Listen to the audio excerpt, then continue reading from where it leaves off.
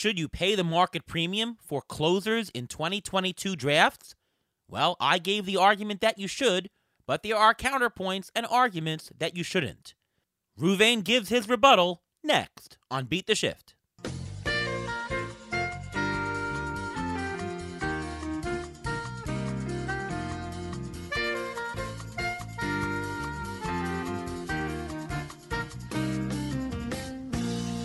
Welcome to another episode of the Beat the Shift podcast presented by Fangraphs.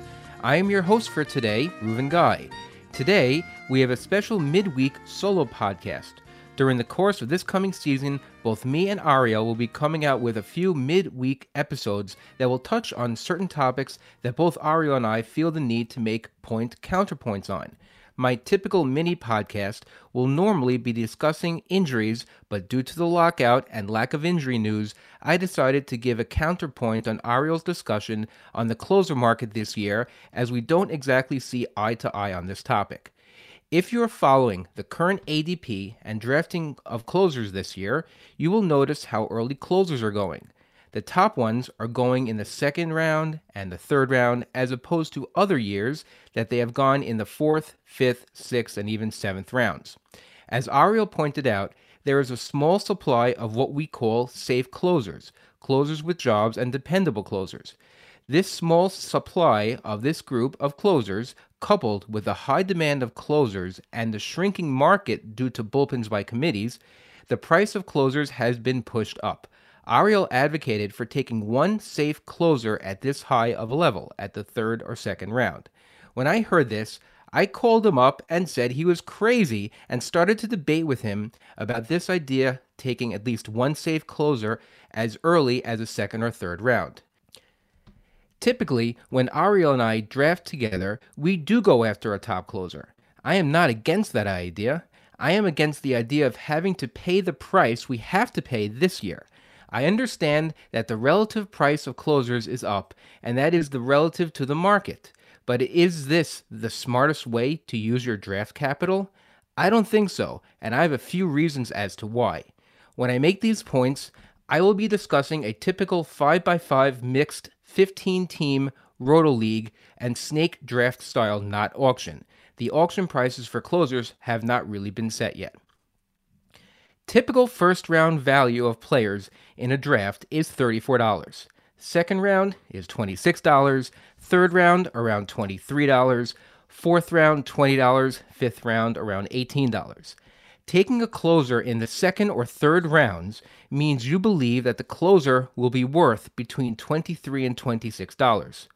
According to ATC, last year, the top closer, Liam Hendriks, made about $20, and the next two closers, Raisel Iglesias and Josh Hader, made $15.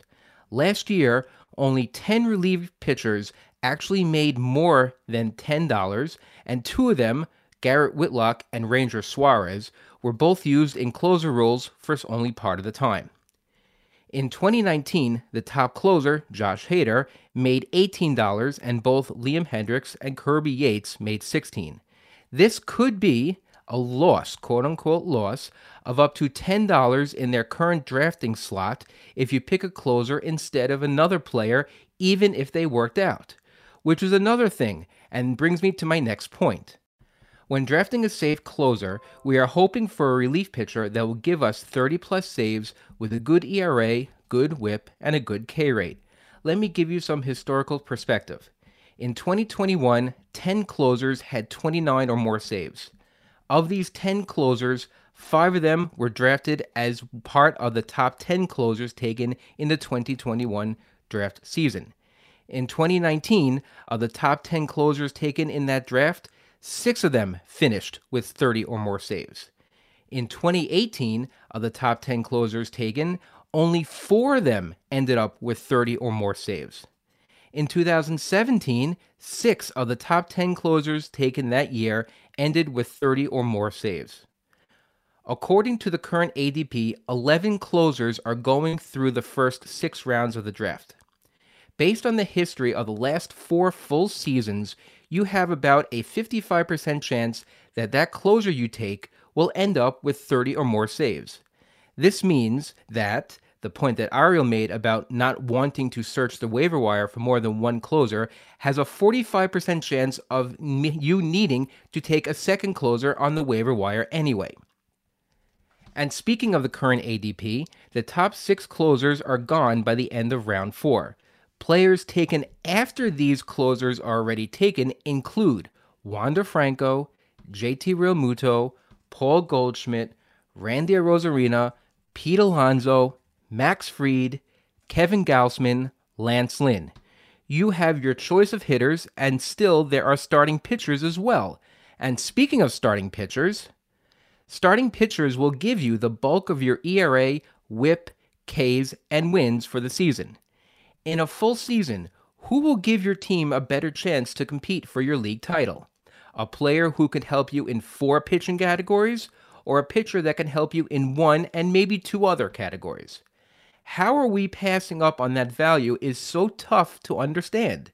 It is a lot harder to get a 2nd through 6th round type starter off of the waiver wire than it is to get a closer replacement off of the waiver wire. Picking up a starter off the waiver wire could hurt your ERA and WHIP a lot more than picking up a prospective closer off of the waiver wire. I think I understand why this is happening. It's very simple.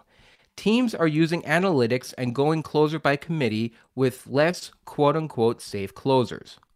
Last year, 39 pitchers had 10 or more saves, and 189 pitchers had at least 1 save. Hoping to get a safe closer is as simple as trying to get speed during the early portion of the draft, just like the past couple of years. Speed guys like Billy Hamilton and Adalberto Mondesi have been taken in high in drafts because we need stolen bases, but never this high. With the lockout, we have heard very little information coming from teams as to who will close. Also, there are many relief pitchers that still remain free agents. If we had more knowledge of who will be named closer and which teams will stick to closer by committee, I think the ADP of the quote-unquote save closers would drop, because there would be more save closers to choose from later in the draft. That being said, myself and Ariel have usually taken a top closer in the past. Let's say 5th or 6th round, based on their value, their absolute price. I think this year we will also take a top closer based on their value, but I think a combination of both their absolute value and relative value. That way, we will still get the right bang for our buck in the early rounds and not miss out on the safe closers. But I cannot see myself taking a closer in round 2 or 3 in the same way that I can't see myself taking Salvador Perez in the 3rd round. I believe there is too much draft value being skipped over for a player that is mainly on your team for saves. I believe that prices are inflated due to a nervous market, and this inflation could come crashing down right after the lockout is settled and we have more knowledge as to how teams will set up their bullpens. Thanks for joining me on the Beat the Shift podcast. We will see you next time.